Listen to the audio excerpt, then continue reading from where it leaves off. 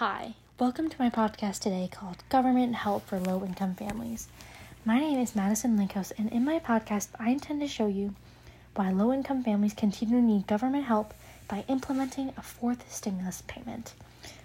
Michigan has had 939,000 cases of COVID reported with 18,883 deaths. According to Worldometer, we have had 33,229,108 COVID cases in the U.S., 591,514 deaths. It's hard to believe the toll this pandemic has on our country. Economically, COVID has caused us to suffer by the shutdown of non-essential businesses, and we face one of the highest levels of unemployment plus a recession. The government responded with providing a stimulus payment of $1,200 to Americans earning $75,000 or less, with an extra $500 per dependent, and two more stimulus checks of $600 and $1,400.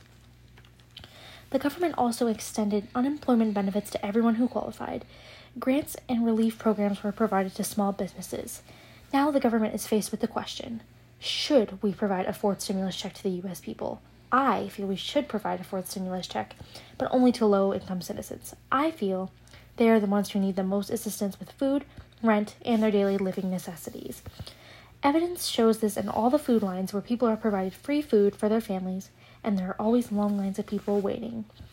Prices have gone up, and price gouging occurred with many items. Low-income people need the help in order to be more successful and not have to struggle with the demands in society they have to face every day. Thank you for tuning in.